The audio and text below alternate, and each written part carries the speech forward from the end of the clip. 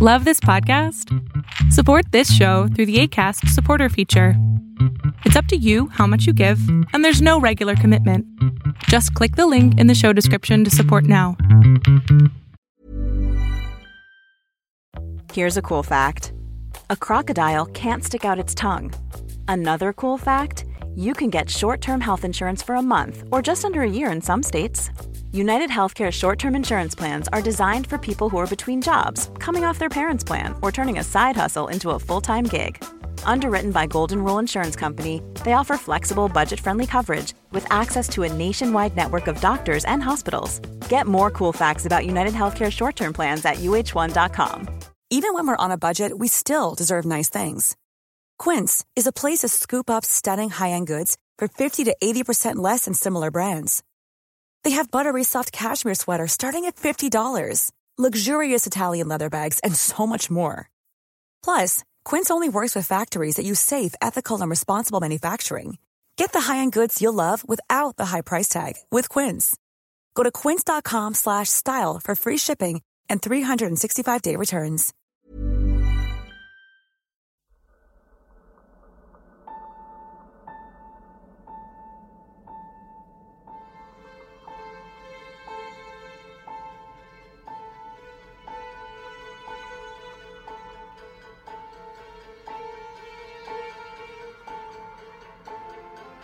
From the blackest corners of your mind, they call, pulling you deep into shadow, twisting your senses, keeping you from sleep. It's time to face your darkest fears. This is Tales to Terrify.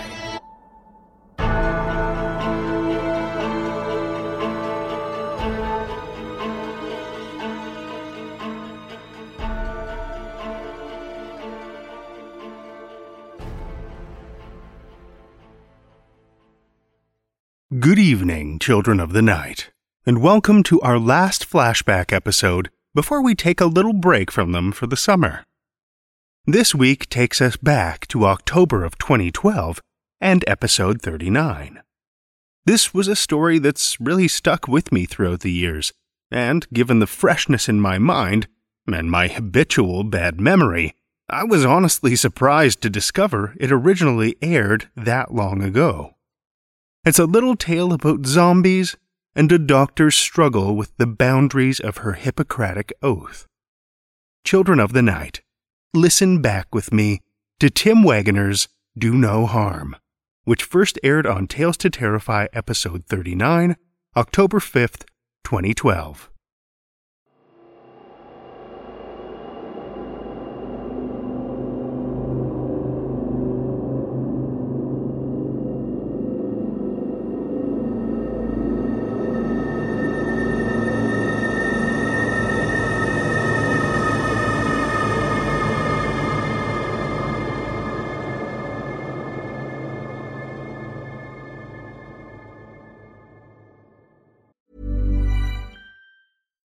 One size fits all seems like a good idea for clothes until you try them on. Same goes for healthcare. That's why United Healthcare offers flexible, budget-friendly coverage for medical, vision, dental, and more. Learn more at uh1.com.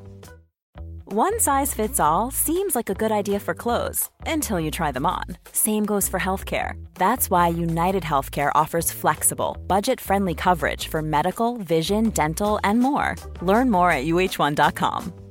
Quality sleep is essential. That's why the Sleep Number Smart Bed is designed for your ever-evolving sleep needs. Need a bed that's firmer or softer on either side? Helps you sleep at a comfortable temperature? Sleep Number Smart Beds let you individualize your comfort, so you sleep better together. J.D. Power ranks Sleep Number number 1 in customer satisfaction with mattresses purchased in-store. And now, save 50% on the Sleep Number Limited Edition Smart Bed for a limited time. For J.D. Power 2023 award information, visit jdpower.com/awards. Only at a Sleep Number store or sleepnumber.com. The doctor stood in the middle of a street littered with wrecked and abandoned cars, gazing upon the twisted, bloodied bodies of her people lying motionless on the asphalt. A half-dozen in all, an even mix of male and female, ranging in ages from late teens to early 70s, empty metal buckets scattered around them. Several of the searchers had limbs missing, and those limbs that remained attached had been broken in numerous places. Their flesh was crisscrossed by ragged wounds, some injuries inflicted by knives, but just as many made by teeth. There was blood everywhere, thick and sticky in their hair, soaked dark into their clothes, pooled crimson on the blacktop around them. The doctor wasn't worried that her people were dead, though. For one thing, she didn't experience emotions such as worry anymore, couldn't remember a time when she did, no longer possessed the capacity to even understand the basic concept. But the main reason she didn't fear her people were dead was that these days death no longer meant what it used to. She turned to her right and looked at the lifter. No words passed between them, but none were necessary. The lifter gazed back at her for a moment, eyes unblinking, and then he shuffled toward the bodies. He was a tall male in his late 30s, broad-shouldered with thick black hair and facial stubble that would never grow again. He gave no signal, but 3 other cold ones followed him, all males, all big like him, though none of them as strong as they once were. While the 4 had possessed individual names before, they no longer did, and the doctor saw no reason to give them any. She simply thought of them, inasmuch as she could think at all, as lifters. The lifters were thinner than they used to be, limbs lean, faces narrow, but they were still strong enough to get the job done. The doctor watched the 4 males pick up the broken searchers and put them into the gray wooden wagon they'd pulled all the way from Oakview Street. Once it had been a farmer's wagon drawn by horses, but the doctor recalled nothing of such things. She understood the big wheels turned, and the flat surface the wheels supported was good for putting things onto, and that by pulling the wagon things could be transported from one place to another, and that was the extent of her knowledge on the subject. Still, she was the only one in the hive with such understanding, which is one of the things that made her queen. As the lifters worked, the doctor kept watch. She turned her head back and forth as the lifters piled the wounded into the cart, as much to keep scenting the air as to conduct visual surveillance. Heightened senses were one of the small one's gifts, and if any of Bolt's people approached, she'd smell them before seeing them. It was a warm afternoon in late April, a gentle breeze blowing, birds singing, and pollen thick in the air. The doctor had suffered from seasonal allergies when she'd been a warm one, but she breathed without discomfort now. The small ones inside her provided many benefits, immunity to allergens being among the least of them. The town of River's Edge was located in southwestern Ohio, and while the doctor remembered neither the town's name nor its location, she retained a dim recollection of spring, and she felt a slight stirring deep within, an echoing ghost of something that once might have been joy. But that feeling, faint as it was quickly superseded by a sense of wariness. Glenmont Street lay on the edge of Bolt's territory, and she understood instinctively that it had been members of his hive who'd attacked and injured the searchers as they'd been out scavenging for meat. It certainly hadn't been the warm ones doing. They committed their violence cleanly, a single bullet to the brain or a swift decapitation. Bolt was a savage creature, and thus his followers were savage too. The doctor looked up and down the deserted suburban street, and while she saw no sign that Bolt's people remained nearby, or better yet, smelled no sign, she knew better than to relax her guard. She carried no weapons, though they were easy enough to come by these days. As a rule, the cold ones didn't use guns. They could fire them well enough, though their aim was awful, but they didn't possess the fine motor skills necessary to reload, and the concept of firearm maintenance was well beyond their limited mental capacity. Simple hand weapons such as knives and clubs were easier for them to handle, but when she'd been a warm one, the doctor had taken an oath to hurt no one, and while she no longer had any memory of making that vow, it was such a deep part of her that she continued to live by that oath today. And since she would carry no weapon, no member of her hive would either. It was the way of things now. A scent of dried blood and old filth drifted to her on the wind, and she knew that one or more of Bolt's people were returning. They needed to leave before the others arrived. Even malnourished, her lifters were stronger than she, but there were only 4 of them, and without weapons, and more to the point, without the savagery that drove Bolt's people, they would stand little chance against their attackers. In the wordless way of the Queen, she urged the lifters to work faster, and they responded, moving stiffly but more rapidly, and within moments the last of the wounded was loaded onto the wagon. She'd gathered the searchers' buckets while the lifters worked, and dropped them in the wagon too. When everything was ready, the lifters took up their positions, 2 on either side of the wagon's shaft, grabbed hold of it, lifted, and began pulling. They were no longer as strong as they once were, and it took some effort to get the laden wagon moving, but finally the wheels turned and the wagon began rolling slowly down the street. The doctor walked alongside the wagon, senses alive and alert for danger. Though the wounded in the wagon displayed no signs of life, she could sense their pain, and on a level so deep she was scarcely aware of it, she wished she still could speak so that she might offer them words of comfort. But she had no voice, not to mention no capacity for language, and so she walked in silence. The most direct route to the Hive's home was to take McKinley to Maine, and then continue on Maine to Oakview. The doctor recalled none of these names, didn't recognize the street signs for what they were, and even if she had, she wouldn't have understood the tiny marks on the signs were letters, let alone be able to read them. But she was able to find her way around River's Edge through instinct, and it was that same instinct which told her that the most direct route home was also the most risky. For McKinley Street was where the high school was located, and while she didn't remember what the group of buildings was called or its original purpose, she understood its current function quite clearly. It served as the Worm One's nest. And a good nest it was, too. The ground floor entrances and windows had been barricaded to keep intruders out, and the Worm Ones were able to fire upon any attackers from the second-floor windows or the roof. The Worm Ones were most active during the day, and while they tended to stick close to their home territory, it didn't pay for any cold one to roam too close to their nest, especially during the daylight hours. The wounded searchers in the back of the wagon needed to be returned to the Hive's nest as soon as possible so the doctor could treat them, so she was willing to travel along the outskirts of the Worm One's territory, but she knew better than to go too deeply into it. She wanted to repair the searchers as soon as possible, but to do that, she and the lifters needed to survive to reach the Hive. So they would take a more roundabout way, McKinley to Robertson to Hyacinth and then to Oakview, approaching the Hive's home from the opposite direction. It would take longer, nearly 45 minutes longer, though the doctor no longer reckoned time by the ticks of a clock, but it would have to do. The doctor and the lifters continued toward home, moving in the slow, plodding way of their kind.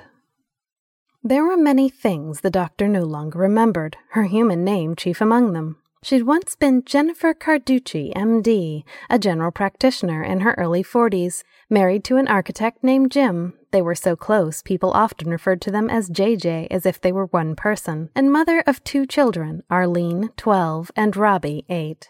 She'd worked at Healthcare Physicians, Inc., a joint practice with 2 other doctors. Not the biggest practice in River's Edge, but large enough, and she'd been happy.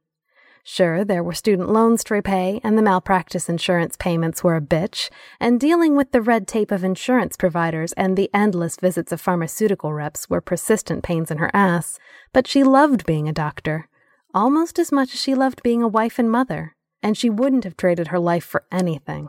And her life would have continued along that path, and everyone else's in the world would have continued trundling along theirs, if some insanely bright and well-intentioned corporate scientist hadn't invented the Vergrandi, from the Latin vergrandis, meaning small.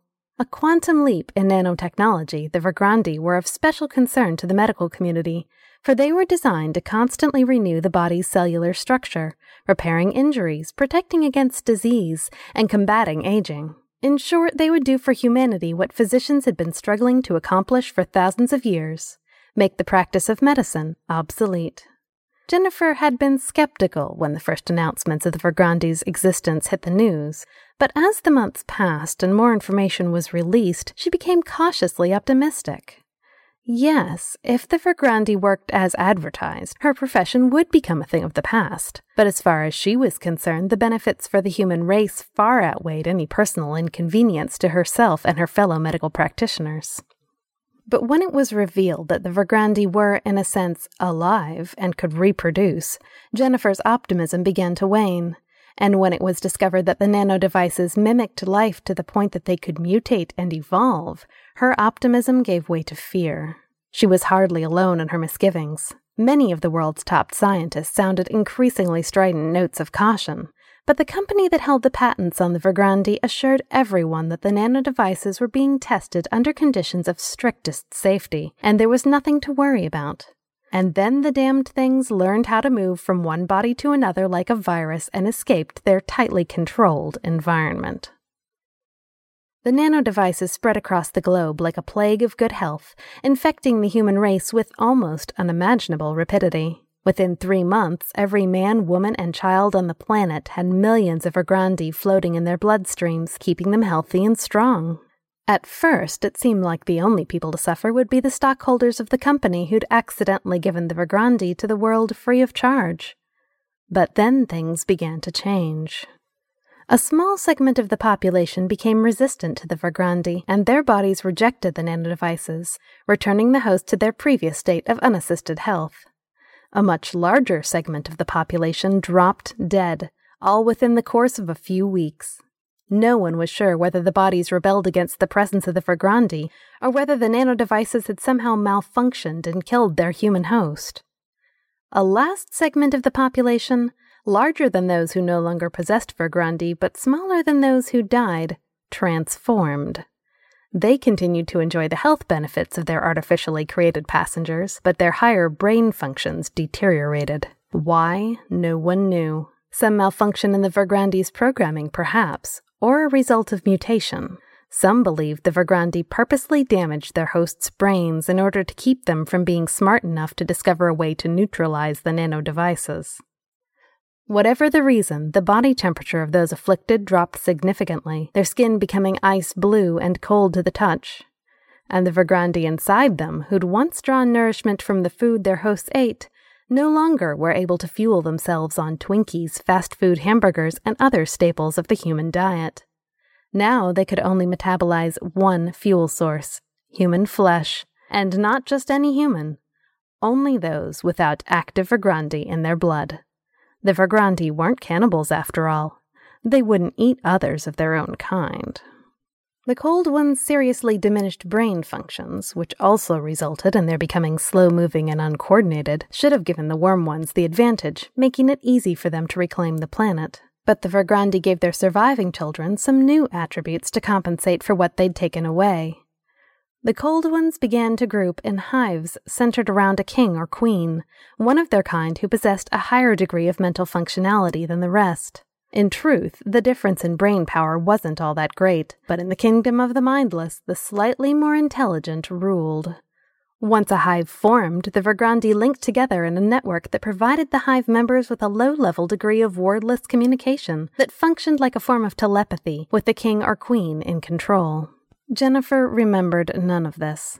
She didn't remember her husband and children dying when the Vergrandi in their bodies turned sour for whatever unknown reason, and she didn't remember the 3 days it took her to lose most of her mind as the nano-devices inside her, instead of killing her, which she would have much rather preferred, transformed her into a cold one, and not just any cold one, but a queen.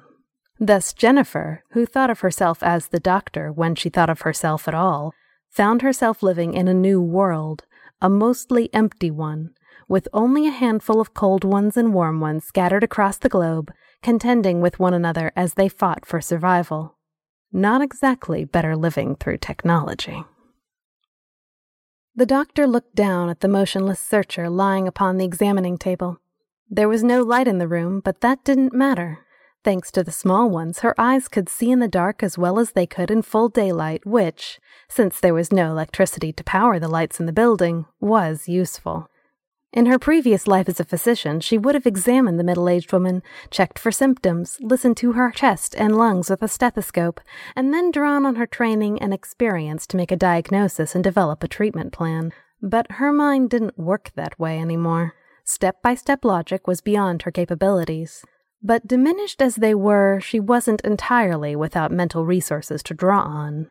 The woman, who'd been an accountant named Phyllis Basner once, and a patient of the doctor's, as were most of the members of her hive, had lost her left leg below the knee and her right arm up to the shoulder, along with a good portion of her face, all thanks to Bolt's people. Her left arm and right leg were still attached, but the bones had been broken numerous places in both limbs. The small ones had stopped the bleeding, but they'd done nothing to seal the wounds or knit the broken bones, let alone begin regrowing the missing limbs. The small ones could work miracles, it was true, but they couldn't do it on their own. They needed help. They needed meat.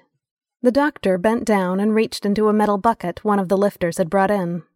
Inside were pieces of a dead worm one Bolt's people had killed several days ago, bits of skin, muscle, fat, and organs they left behind when they were done feasting. The doctor's searchers had discovered the remains at the edge of their hive's territory, not far from where they'd been attacked today, and they'd brought back everything they could scavenge off the mostly picked clean corpse. It hadn't been much, not even 2 buckets full, but it was more food than the hive had seen in a week. The doctor had been in contact with the searchers when they'd made their discovery, and she'd felt how tempted they were to devour the meat, little as it was, but she'd made them resist. They hadn't liked it, but they'd done as she commanded. They had no choice, and brought the meat back to the Health Corps building, where the doctor had once practiced medicine and which now served as the nest for her hive. The doctor had divided the meat equally between 2 buckets.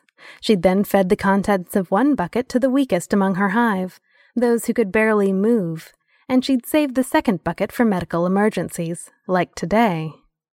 It wasn't fresh, but there was no electricity to power a refrigerator to keep it in, not that the doctor would have remembered how to use one even if the building had still possessed electricity. But the meat hadn't yet rotted to the point where the small ones couldn't draw at least some nourishment from it, so it would do. Though the searcher on the table appeared dead, the doctor could sense that the small ones inside her were still alive, just weak from lack of fuel. She pulled a gobbet of flesh out of the bucket, the mostly empty bucket, for this was the last of the 6 searchers she had treated today, and the meat was almost gone.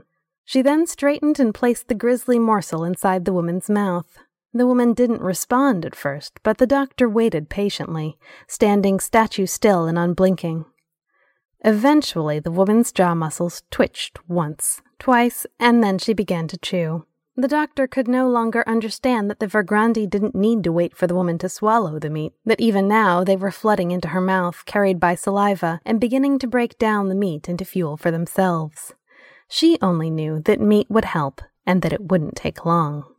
The small ones went to work rapidly. First, they closed the most serious of the woman's wounds, the leg and arm stumps chief among them, so they wouldn't begin bleeding again. Then they set about repairing the broken bones in her 2 remaining limbs. The doctor watched as the limbs shifted and writhed like serpents, the bones inside making soft rustling sounds as they set themselves and began to fuse.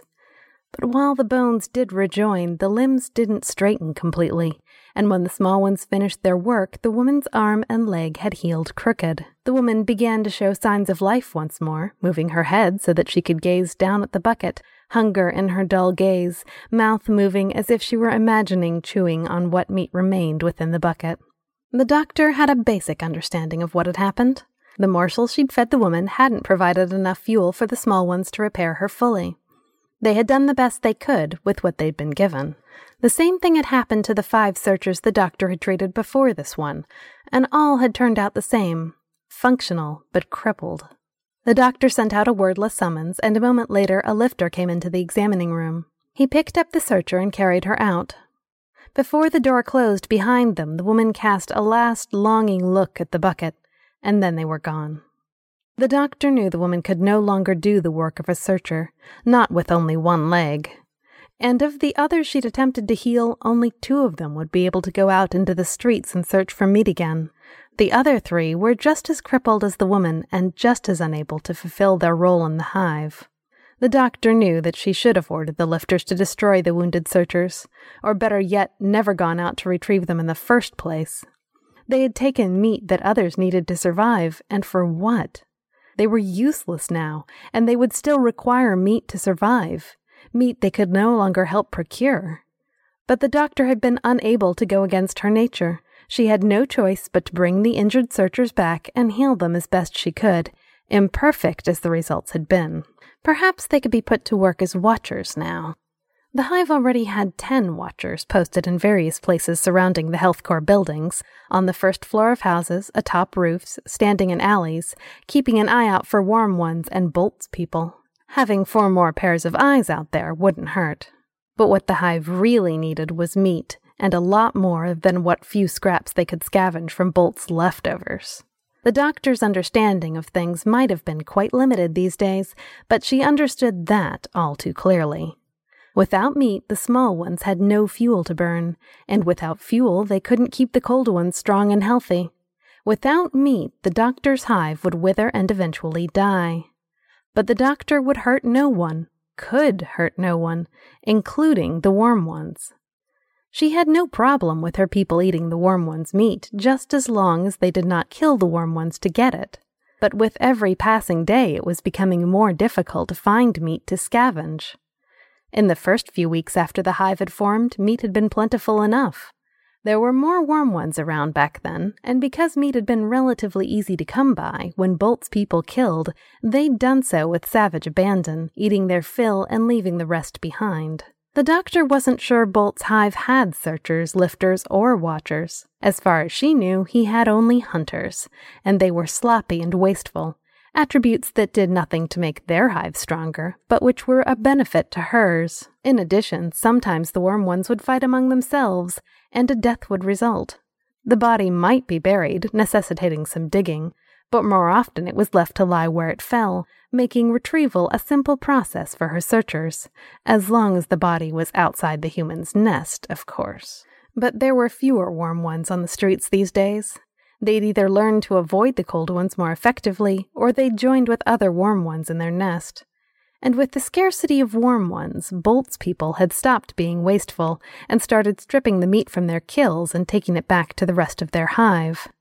They were still somewhat sloppy when it came to stripping a carcass, but nothing like they had been. Overall, pickings were mighty slim for the doctor's hive these days, and while they were managing to survive, barely, they were hardly thriving.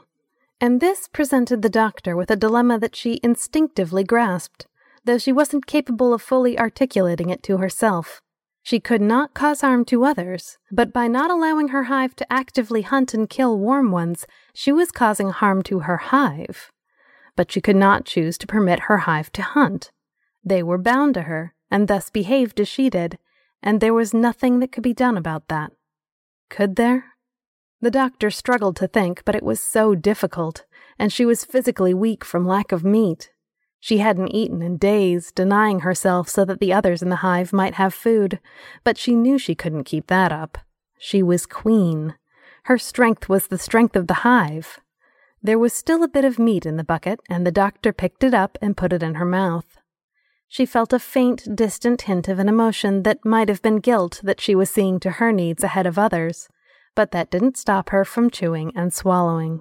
She felt a familiar welcome warmth spread through her body as the small one swiftly broke down the meat, absorbed its nutrients, transformed them into energy, and delivered that energy to key systems in her body.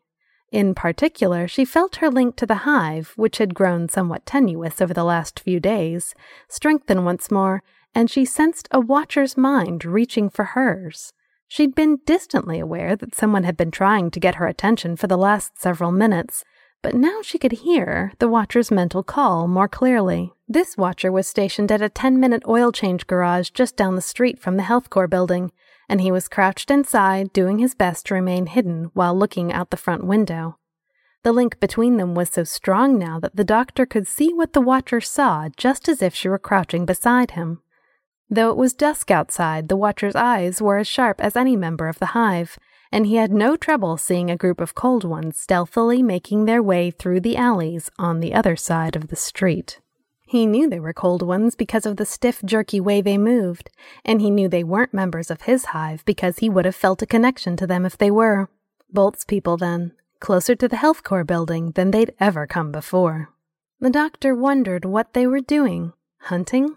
The last of the warm ones had abandoned this part of town weeks ago, and there was no meat to find here. Perhaps Bolt's people were having trouble finding meat, despite their more aggressive nature, and they were forced to hunt outside their territory. But a thought whispered from deep inside the doctor's mind, perhaps a remnant of the woman she'd once been, or perhaps simply a realization delivered by the Vagrandi. Whatever the case, the thought went as such. Bolt and his people were hunting all right, but they weren't hunting warm ones. They were hunting the location of the doctor's hive. The attack on the searchers earlier hadn't been the result of an accidental encounter. It had been planned. Bolt knew she would come to retrieve her wounded people, and when she had, one of Bolt's cold ones, or perhaps even Bolt himself, had followed the doctor and her lifters back to the Health Corps building, and once he had the location of their nest pinpointed, he had summoned the rest of his people. Now they were massed together and moving toward the building, intending to attack and... Her mind struggled to put the pieces together, and the Vagrandi gave her brain a small boost to allow her to do so. Bolt was coming because he wanted to destroy the doctor's hive. With them eliminated, his hive would be the only one remaining in town, and there would be no more competition for meat. She was amazed that Bolt had been able to conceive of such a complex plan, let alone carry it out. Even with the Vagrandi's help, she could barely understand the concept of plan right now. But perhaps that was the answer. The small ones, in order to protect their hosts, had directed Bolt on what to do, just as her small ones were guiding her now. The small ones had only two purposes: to survive and reproduce. They had already made great changes in their hosts to transform them into cold ones, and it seemed they could make even further changes in order to safeguard their existence if necessary. The doctor felt these things subconsciously more than understood them on a cognitive level, but she didn't need much in the way of brain power to know what to do next. Enemies were coming. The hive had to flee. She sent the command to her people even as she left the examining room. She told them to scatter throughout their territory, find a place to hide, and then remain there until she summoned them. She felt no fear, experienced no panic, only the urgency to depart the building with swift efficiency. Once in the hall, she bumped into members of her hive who were leaving the examining rooms where they'd been standing motionless, conserving their energy, waiting until such a time as their queen had a task for them to perform. Now they moved silently, faces expressionless, eyes empty of all thought and emotion, half of them heading for the front entrance, half for the rear, walking calmly as if they were still warm ones engaged in nothing more important than a routine fire drill. But there was nothing routine about what was happening. The doctor headed for the front of the building for no other reason than it was the closest exit for her. But when she reached the lobby, she found it jammed shoulder to shoulder with her followers, all jostling one another as they attempted to reach the door. Those who were too weak or crippled to walk on their own were carried by lifters, but given how malnourished the entire hive was, the lifters looked as if they might drop their passengers at any moment. With the doctor's arrival, her cold ones began to move aside to make room for her. She hadn't requested them to do so, but she was their queen, and instinct prompted them to get out of her way. They could only manage to create a narrow aisle for her, but it was enough. She started toward the glass doors that served as the entrance to the building, but before she was halfway across the lobby, she saw a group of cold ones approaching from outside, a male leading the way, a tire iron clutched tight in his hand.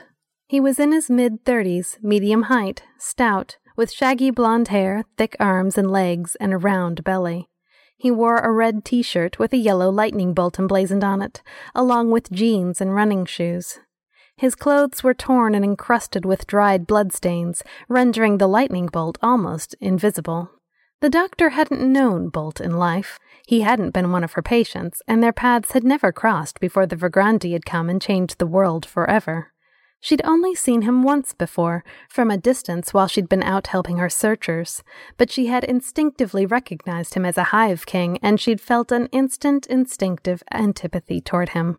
He obviously felt the same way about her, for his fleshy blue-tinged features twisted into a mask of hate, lips drawn back from his teeth in a feral grin, eyes blazing with rage, and he started toward her.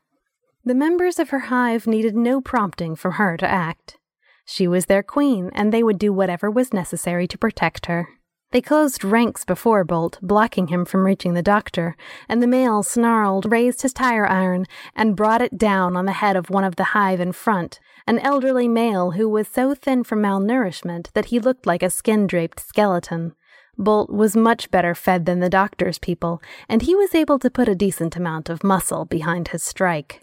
The tire iron crunched into the old man's head, denting the top of his skull, and he collapsed as if he were a machine whose off switch had just been flipped. Normally, the small ones inside him would have been able to compensate for the injury, healing it instantly, but they had few reserves to draw on. The man wasn't dead. The doctor would have sensed that, but he wasn't going to be getting up any time soon. More of Bolt's people were filing into the building, men and women, adults and children, young and old, all of them armed with knives, bats, hammers, broken bottles. Simple weapons, but deadly in the right hands. Especially when their opponents couldn't lift a finger to fight back. Bolt's eyes locked onto hers, and he grinned savagely. He was a king, his mind stronger than the average cold one, and though she couldn't literally hear his thoughts, she had no trouble understanding the message implicit in that awful smile. You're mine. At a wordless command from Bolt, the members of his hive started forward, wielding their weapons with crude efficiency. The doctor's people stood their ground, taking blows and strikes with detached passivity, doing nothing to defend themselves. One by one, they bled and they fell, and the doctor could do nothing but watch and know that it was her fault. If only they would fight. But she could not cause harm, and therefore neither could they. All they could do was stand there and allow members of the rival hive to ravage their flesh in defense of a queen who could do nothing to save them. Her instincts kicked in then, warning her that she couldn't afford to stand there any longer, not if she didn't want Bolt, who was swinging his tire iron in deadly arcs, the metal coated with blood, brain matter, and bits of sodden hair, to kill her. So she turned and began to walk down the hallway as rapidly as her stiff-legged gait would permit her, heading for the back door, Bolt's shout of frustration following her. He might have been cunning enough to draw her out into the open and follow her back to the hive's home, but he was still a cold one, and he wasn't smart enough to send some of his people to attack from the rear, and the doctor stepped out of the health corps building and into an empty alley. She turned right and kept walking at a good clip, and as she fled she sent a message to her hive, telling them to flee the building and hide themselves. She would summon them later when it was safe, assuming it ever would be again. She walked on, keeping to the shadows, feeling the pain of those left behind as they surrendered to the violence of their attackers, Bolt and his people doing their savage best to make sure their enemies would never rise again. A half-moon hung high overhead and the cool night air was still. The doctor stood next to a large oak tree, keeping close to the trunk so that she might seem to be part of it should anyone glance in her direction. The tree was one of several dotting the grounds of the high school, and the doctor had stood here for 3 hours, gazing upon the dark buildings where the warm ones lived. She had seen few signs of life during the time she'd been here. The warm ones rarely ventured out at night, though they had sentries posted, and the doctor remained concealed to avoid offering them target practice, and they kept their windows barricaded and little light leaked through. But sometimes she'd see a flickering shadow pass by a window, perhaps caused by a warm one carrying a candle to light his or her passage through the school's hallways. The doctor had come here for 2 reasons. The first was that her small ones whispered that this was the last place Bolt would look for her, for he wouldn't be any more eager to place himself in the warm one's gun sights than she was. The second reason was because she wanted to think, or at least come as close to thinking as she was capable of.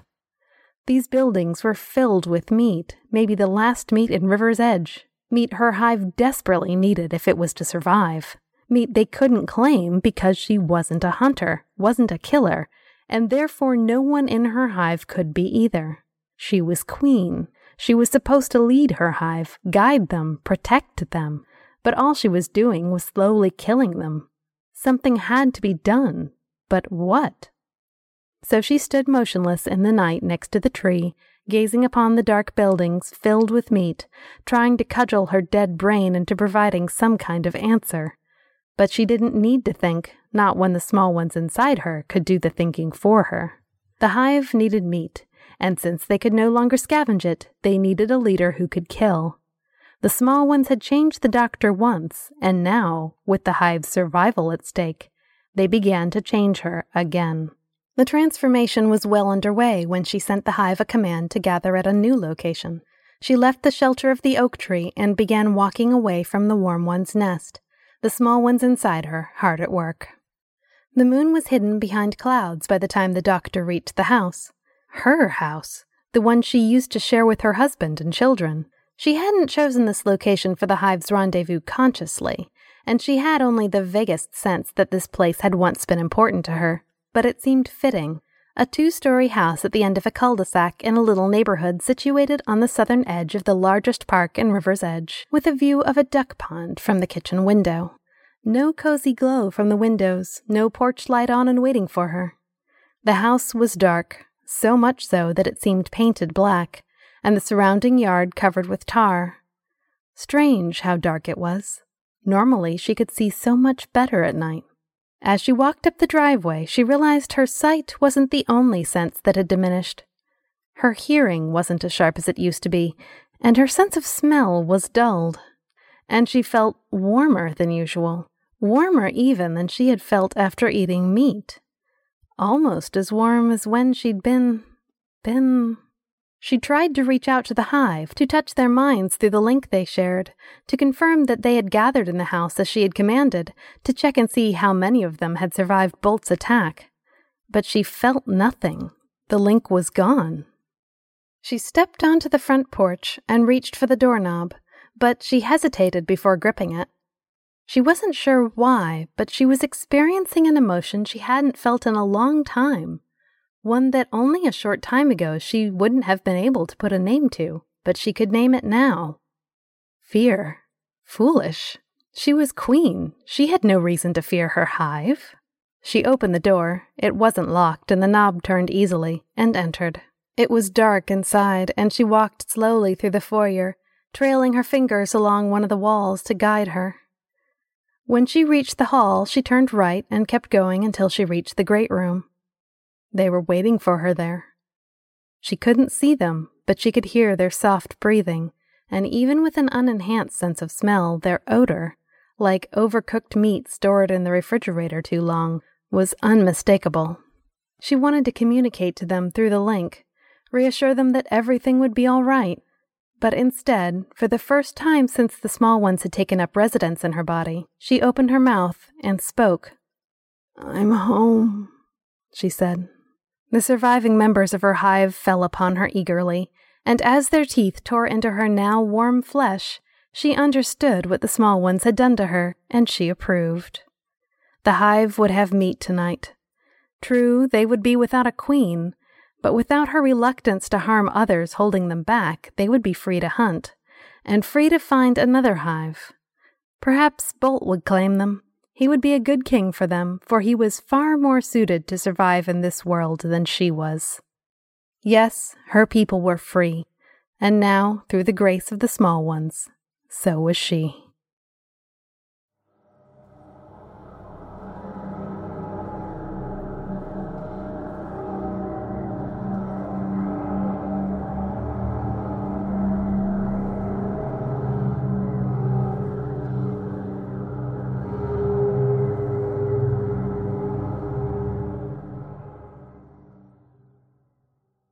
That was Tim Waggoner's Do No Harm, as read by Ruth Stearns.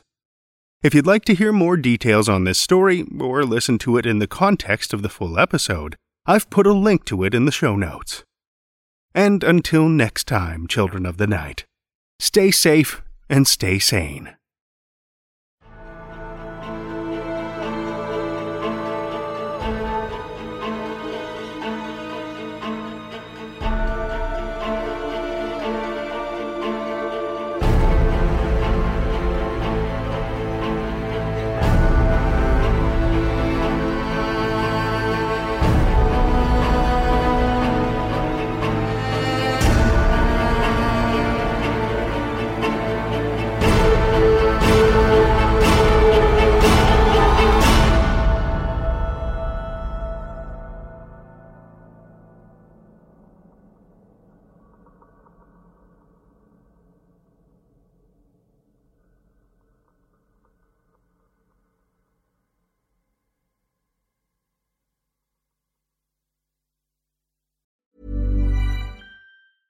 Want to get a chiseled look in the jawline? Sculpt and shape your jawline with added volume from Juvederm Volux XC. Juvederm Volux XC is an injectable gel specifically designed to be robust enough to improve moderate to severe loss of jawline definition. And it is the first and only hyaluronic acid filler approved for the jawline. Add volume to your jawline for a chiseled look with Juvederm Volux XC. For important safety information and to find a licensed specialist, visit Juvederm.com. That's Juvederm.com. Not for people with severe allergic reactions, allergies to lidocaine, or the proteins used in Juvederm. Common side effects include injection site redness, swelling, pain, tenderness, firmness, lumps, bumps, bruising, discoloration, or itching. There's a risk of unintentional injection into a blood vessel, which can cause vision abnormalities, blindness, stroke, temporary scabs, or scarring. Talk to a licensed specialist to find out if it's right for you. Visit Juvederm.com. That's Juvederm.com.